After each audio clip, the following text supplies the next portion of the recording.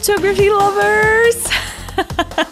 How are you guys? I haven't seen you a whole week. So today is Wednesday and you already know that it's time for part 2 of our interview with a retoucher. If you haven't heard part 1, go to photographypodcast.net where you'll be able to find part 1, but also all of our previous podcasts along with some spicy articles made just for you. And very soon there will be very exciting new information. So don't forget to check out photographypodcast.net.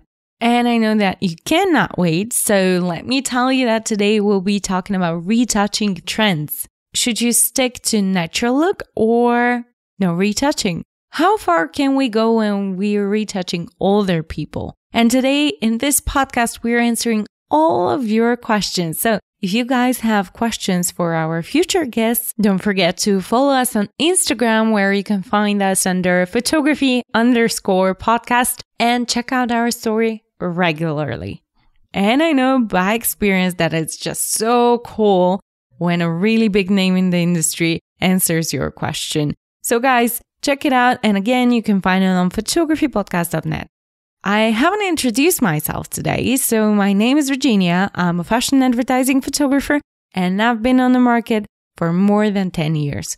However, and by we, I mean me and the gorgeous producer of the podcast, George, we've been doing this podcast for already more than 3 years. So there are lots of episodes out and you can check them all out on photographypodcast.net.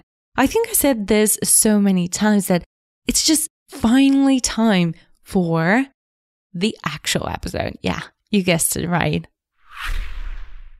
Ooh, and what about the retouching trends? What do you think about them? Can we say that there are retouching trends? I do think there are retouching trends. They fluctuate between natural and overdone, and it's a cycle that keeps repeating, in my opinion, throughout a couple of years. Now, I think natural is really in. I really enjoy fresh-looking skin, and I like it when I can't tell whether a picture is retouched or not. Mm-hmm. Obviously, it probably is, but I like not being able to tell that, oh, that's a problematic area. The retoucher could have done that better. I like to be able to look at an image and see, wow, this is perfect, and it wasn't touched. I like to believe it wasn't touched. Do you think that we actually need to retouch a lot of a photo in order to make it look like it's natural? It depends. You can't really have a black and white answer for old images, but I think that a lot of what I see could have done with less or even no retouching. And I'm talking against myself because that's literally my job, but I prefer not over-retouching because it doesn't look good. I don't like it when something is super, super retouched because who are we trying to fool? Like, the picture doesn't benefit. More doesn't mean better. Absolutely. Do you usually do the whole post-production along with the print prep? I usually don't do the print prep. I just do the post-production because I mostly work for web, but when I work for print, I usually hand it to the magazines to work on it because, well, I'm not connected to the magazines usually, but the photographers usually prefer that for some reason, at least who I work with. Here are some questions from our audience, actually. So are you ready for this? I'm not sure. Let's see. How far do you think we can go when we are retouching older people? Wow, that's a good question. I rarely retouch older people, but I think the basic retouching steps still apply to them. I would get rid of anything that is not permanently on the face, blemishes or pimples or whatever. Or if they have anything that they would prefer to be removed, for example, a very specific wrinkle or a scar or something, I would do that. But other than that, I would be very, very careful with dodging and burning. And if I have the decision over it, I would keep pretty much all wrinkles. Perfect. And another one. This one is just so short, but exactly where it should be. So Where do you think we can go wrong with retouching? Everywhere. I think you kind of already answered it. Most people can go wrong when they don't zoom out. That's a good one. I didn't want to pinpoint any specific area on the face. I think this problem can be solved by zooming out really far if somebody prefers that.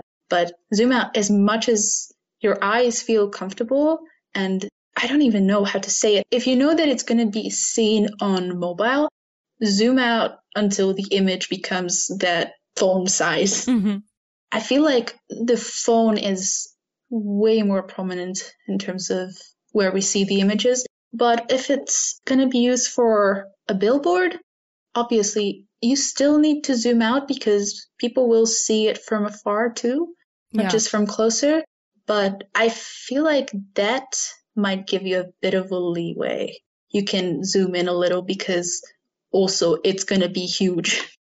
You won't see all the details because when they blow up an image, if you go close, you'll see these blobs of color, but still, it's from a specific distance. It will be visible if there are mistakes, but I think most people don't retouch for billboards.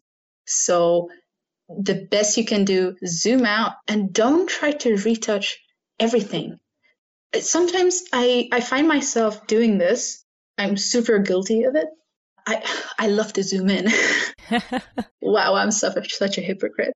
But I love to zoom in, but I also know when to stop. So I like to zoom in and I like to clean up everything. And sometimes I need to stop myself because although I didn't do anything in dodging and burning, the skin already looks soft.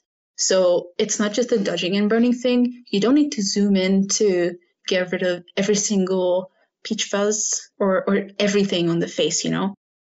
You can do most of the retouching with dodging and burning. Mm-hmm. And sometimes when I'm not really seeing what I'm going to be doing, I like to dodge and burn first, which sounds a little weird, and I don't do the whole thing first, just some rough outlines and some very, very obviously bad areas that I'm going to be dodging and burning anyway. But when I do that, the skin looks pretty good. I just go back to clean up a couple of things. First of all, sometimes it's way, way faster, and I get a much more natural result. People really like to hold themselves to these strict workflows, but it doesn't always have to be the same because every image is so different that if you just deviate from your original workflow to adjust your vision to the image, that can be very, very beneficial. Because with this dodging and burning things, I only do it when I have really, really rough luminosity issues. Sometimes I think, oh, that is texture, and I try to heal it and clone it. And that's a mistake because that thing can be solved with dodging and burning way better, but I meticulously follow the cleanup, dodge and burn color workflow. I tend to forget about it, that, hey, I'm going to have a dodging and burning step, and this can be fixed with that. So that's why I like to morph my workflow, because when you're flexible, you can get so much better results. And that's a really important thing to learn as a beginner retoucher. I wish somebody told me, because I tended to follow what everyone said on the internet, and that was good for a while, but then I realized that, look, this is not necessarily sustainable if I want to stay sane. I think this is actually a great advice. Even if you're not a retoucher, it can apply to everyone in the industry and probably everyone in life. Well, I hope so, yeah. We actually have lots of questions from the audience today. So another one is, if you can tell us a little bit more about handling skin color. And I think this is a very deep question. We can go into many details over here. Yes, we can. When I discovered Capture One, I was blown away, and I think that made my skin color correction a million times better. because Capture One handles skin tones amazingly. I like to start my workflow with correcting skin tones while I'm doing the raw process, because I can do the same thing in Photoshop, but I feel like Capture One does it so effortlessly and quickly that I don't feel like doing it in Photoshop manually and spending a lot of time on it. I tend to do that, and I try to stay true to the person's skin color, but I try to make it as even as possible. If somebody has like a very yellow toned body, but their face has a lot of red in it, I will probably try to make the whole skin's color closer to the body, but I don't want to make it too yellow, because if I deviate a lot from the face's original color, it will look weird. So I try to find a middle ground. And when I go to Photoshop, I usually just do this basic color. And when I do the Photoshop corrections, it's all local and very targeted. Mm-hmm. And then I do the color grading. So my skin tone process is in Capture One, so that when I'm going to Photoshop, I already have a very, very good base to work on. Because I feel like if I do the skin first, I won't need to go back, because it's one of those things like no one's going to tell me, oh, could you please take a little bit back from that good color on her face? I try to neutralize my images in raw processing, and the skin color is a main aspect of the raw processing, so I don't have to deal with that in Photoshop. But I still do some small things because I don't flatten the color and the hue, and so that I have lively colors. I really like that right now we are talking about colors, because the next question from the audience is about black and white retouching, and if we have to do something different compared to the moments when we're retouching in color. I don't do many black and white photos, but I dodge and burn with visual aid anyway, which is black and white. Mm-hmm. So I just treat the whole retouching process like I'm retouching with a visual aid. I don't think there's much in terms of the workflow. I treat it the same, but it might not be the same for somebody. I don't know. There is another question. We actually have lots of questions today from the audience. And the question is, does the brand of the camera makes a really big difference for you? I think it's an interesting one. Honestly, the brand of the camera doesn't make me go, yay, it's a Canon shot. Although I do prefer Canon, I must say, but it's only because I work mostly on Canon shots for some reason. And when it's something else, I'm just a little surprised. But other than that, I don't feel like there's much difference, because the algorithms and the post-processing has so many options that it does matter what you put in, but you can get so much out of all that information that already exists, so that the camera is only important because of the lens for me. And also, I like it when it's not super noisy, which not all cameras can handle well. But yeah, that's it. No brand preference for me.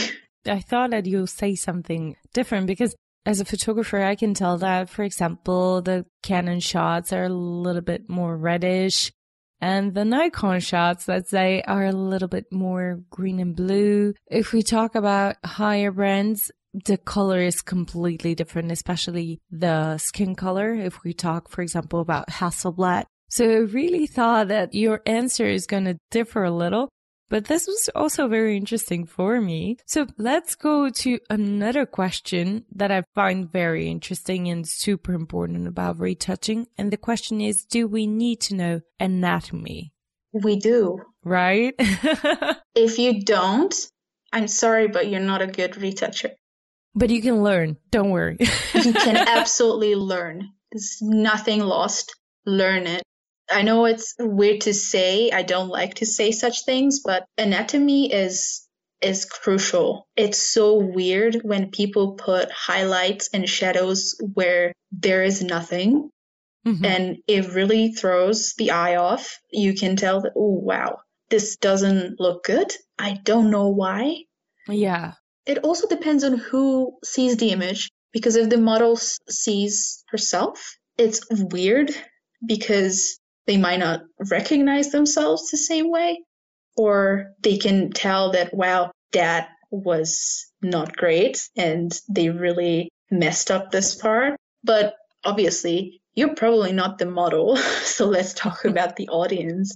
Yeah, it's the same for other people. We recognize faces and we can recognize when there's something off about a face.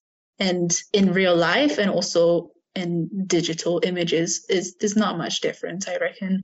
Try to respect ratios and respect the way the face receives light and create shadows and highlights, and try to use methods that are very focused on luminosity. Specifically thinking of the luminosity mask, for example, I notice sometimes that people like to apply highlighter, for example, with dodging and burning.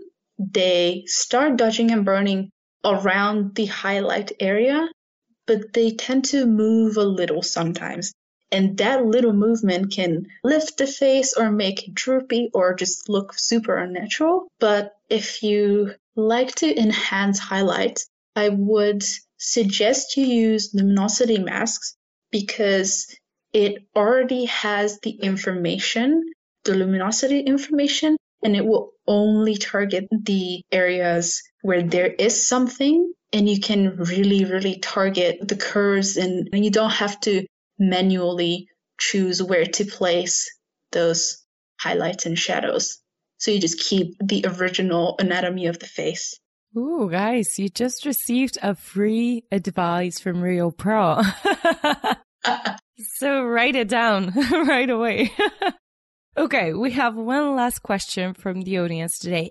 Guys, if you want to be an active part of our podcast, just follow our Instagram account. It's photography_podcast on Instagram. You can find us there. You can ask us questions.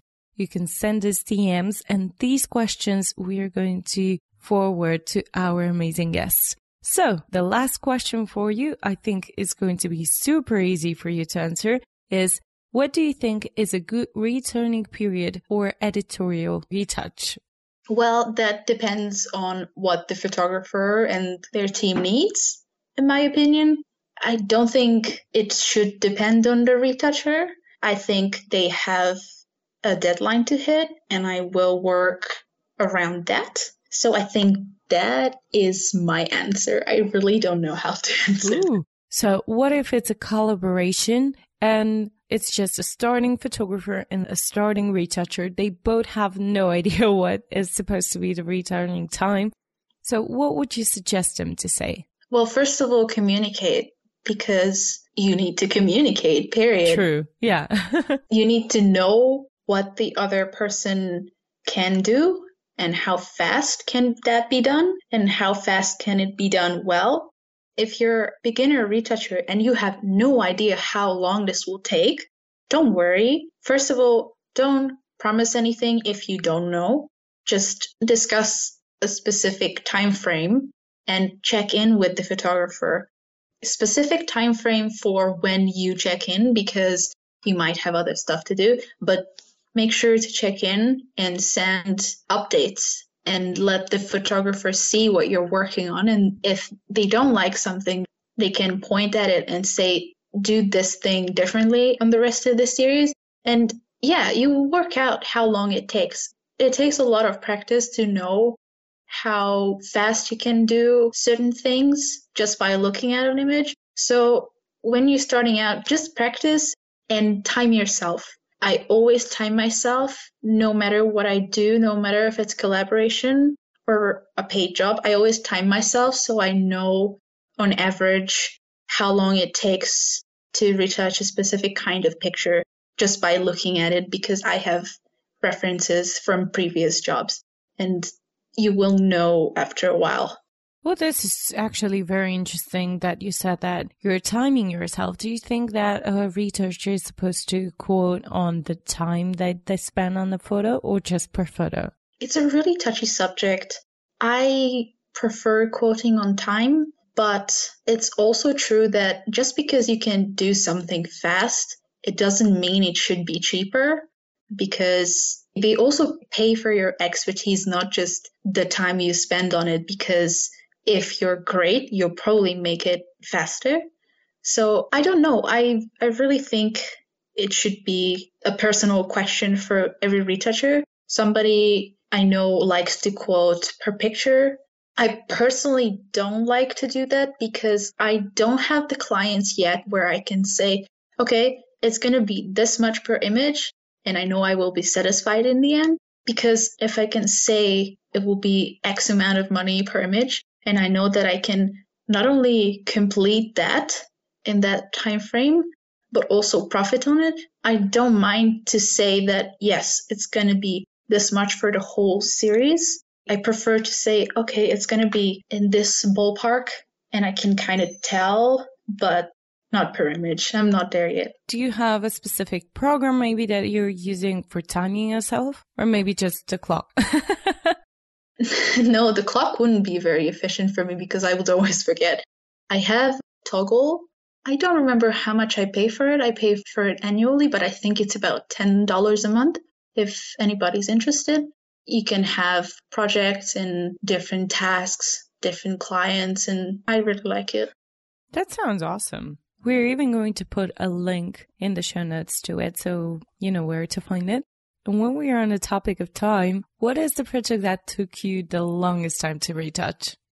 I used to do a lot of e-commerce. Sometimes I had to retouch thousands of images, and those take a long time. I think the longest one probably took me a month. Wow. Which was absolutely soul-crushing. And I don't like to do e-commerce anymore because they are repetitive, boring, and nothing creative comes out of it. And they take the longest time. And what about the shortest period of time? 2 hours? Sometimes I have one-off images which I don't really like, but those are quick. But when it comes to editorials, when it's 5-6 images, it's possible to turn that around within a couple of hours if there's not a lot of retouching involved. And what is the next big thing, the next amazing project that you're super excited about? Or if there is not a particular one, what is the project that you would be super excited about? The projects I'm most excited about, I can't talk about because I'm under NDA, which is so unfortunate. But I have a lot of really good editorials coming up that I'm proud of. I know I will have even more, so I'm just waiting for those to come out because I have a lot of great new clients who shoot amazing stuff. So I'm waiting for those to show up. Sounds great, and we cannot wait to see them. So guys, you know where to follow her. You know where to go and take a look at her work. In the show notes on photographypodcast.net, you'll be able to see her website and also a link to her Instagram account. And I want to say thank you very much for this conversation. It was so nice to talk to you. Oh, thank you. That was it, guys. Part number 2 is over, and this was the end of our interview with Luca. You can check out her Instagram account and all of her links on photographypodcast.net. Just as usual, we'll keep you updated with all of the news around her, and you can see those updates on our Facebook group called the Fashion Photography Podcast. How unexpected, right? Thank you guys so much for being with me today, and don't forget to come back again on Friday because it's going to be time for the Friday episode with me, Virginia. Thank you guys again, and I cannot wait to see you on Friday.